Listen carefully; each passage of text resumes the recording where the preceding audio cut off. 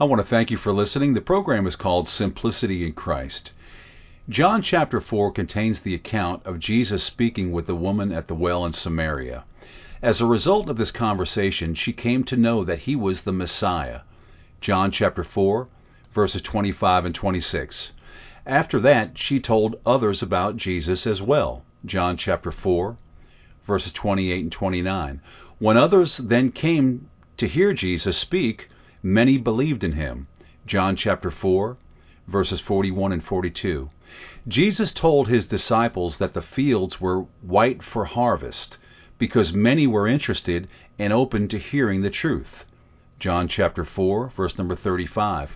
When we think about personal evangelism, some wonder just how to do this. It may be that not knowing prevents some from actually getting out and talking to others about the gospel. Now, this chapter gives us a model of personal evangelism. We can learn from what Jesus did and see how he spoke to this woman to give us some insight as to how we might go about teaching the lost today. Now, look for opportunities in everyday situations. Some congregations have big plans and programs to evangelize in the community around them. Now, there is certainly nothing wrong with this, provided they do not go beyond what God has authorized in his word. Colossians chapter 3, verse number 17. But what is more often effective is our individual efforts to reach out to the people around us. Family, friends, co-workers, customers, etc.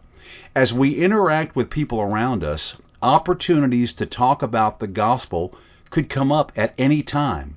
So we need to be looking for these opportunities. Notice Jesus' example with the Samaritan woman. He was not traveling to Samaria to evangelize per se. Samaria lay between Jerusalem and Galilee, the most direct route. He was traveling through Samaria to Galilee and had simply stopped to rest there. Yet he took advantage of this opportunity anyway. In reality, we do not have to set aside a specific time to evangelize. We just have to do it. Now, did Jesus know prior that he was going to meet this woman? Well, of course he did.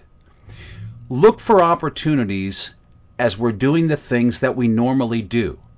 If you want to set aside a specific time, that's fine. But do not limit yourself to that specific time. You never know when an opportunity will arise. Be open to talking with anyone.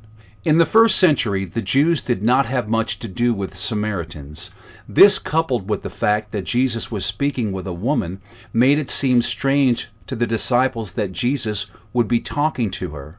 John chapter 4, verse number 9. Also see verse number 27. But Jesus chose to speak with her anyway. We may refrain from speaking with certain people or groups for a number of different reasons. But Jesus not only spoke with those that others may have expected him to speak with, that is, Jewish men, he also spoke with non-Jews and with women. We should be willing to talk to anyone, regardless of gender, race, background, etc. God is not one to show partiality. Acts chapter 10, verse number 34. So we should not either in our interactions with others. Otherwise, we may miss some of the opportunities that come before us. Now, direct conversations towards spiritual things. You want to direct your conversations towards spiritual matters. It's good to interact with those that we meet, but simply being friendly and talking to people will not save them. The gospel is God's power to save. Romans chapter 1, verse number 16.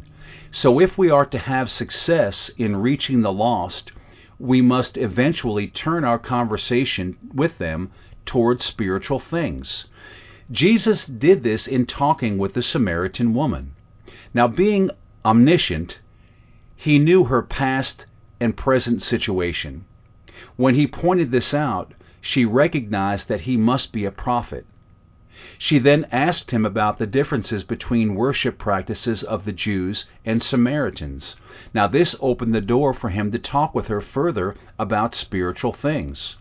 Of course, we do not have the ability that Jesus had to know people's lives and hearts before they tell us.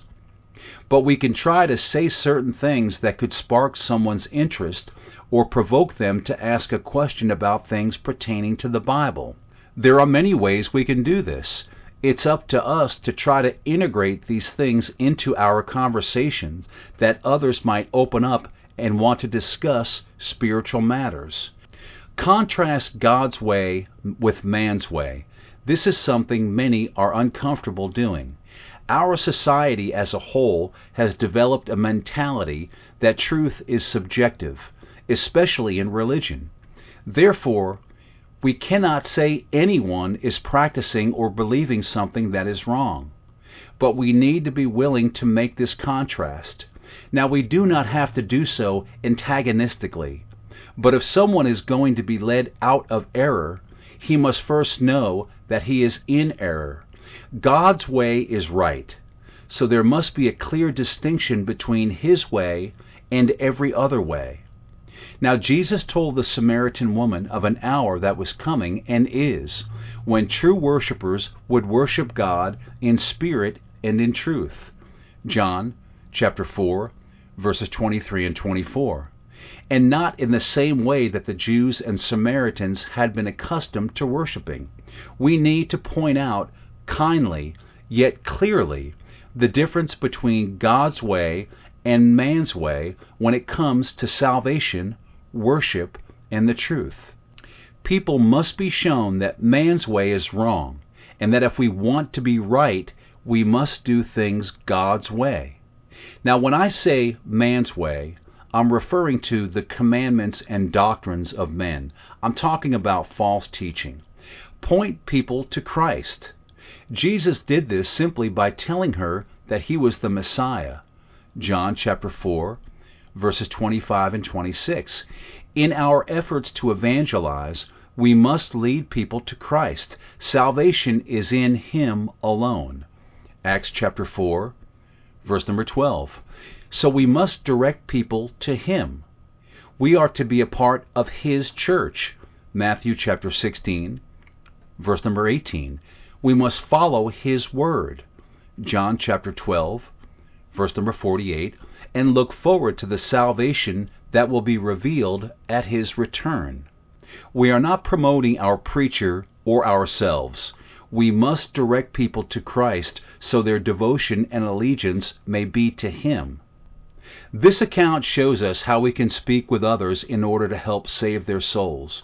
But we must remember that there is more to personal evangelism than just a model like this. We must first be ready to talk to others about the gospel. This means that we must study God's Word and learn how to teach it, so we can be better prepared for opportunities when they arise. We must also be watchful and recognize opportunities as they become available. And finally, we need to be willing to talk to others about the gospel.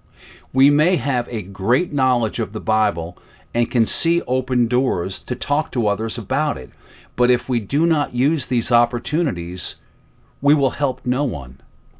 Let us prepare ourselves, learn to recognize opportunities, and be willing to take advantage of them. Now, if we do this, we can use this model to help lead others to Christ. Now, when that door avails itself, the individual must hear the gospel. Romans chapter 10, verse number 17, because faith comes by hearing. This is how we build our faith. Next, we must repent of our sins. Acts chapter 17, verse number 30. This is a command. It's not a suggestion. We must repent of our sins. This means a change of life. Next, we must confess our faith in Christ before men. Again, it's not a suggestion. It's a command. Romans chapter 10, verse number 10. When these things are complete, we must be baptized in water, that is, fully immersed in water for the remission of our sins. This is how our sins are washed away. Acts chapter 2, verse number 38. Acts chapter 22, verse number 16. Now when these things are complete, the Lord adds you to the church himself. Write this down. Acts chapter 2, verse number 47. You're added to the church, just like the saved in the first century. Then of course you must live your life faithfully. The instructions are all there. They're in your New Testament. Read them, study them, and understand them, and live them faithfully.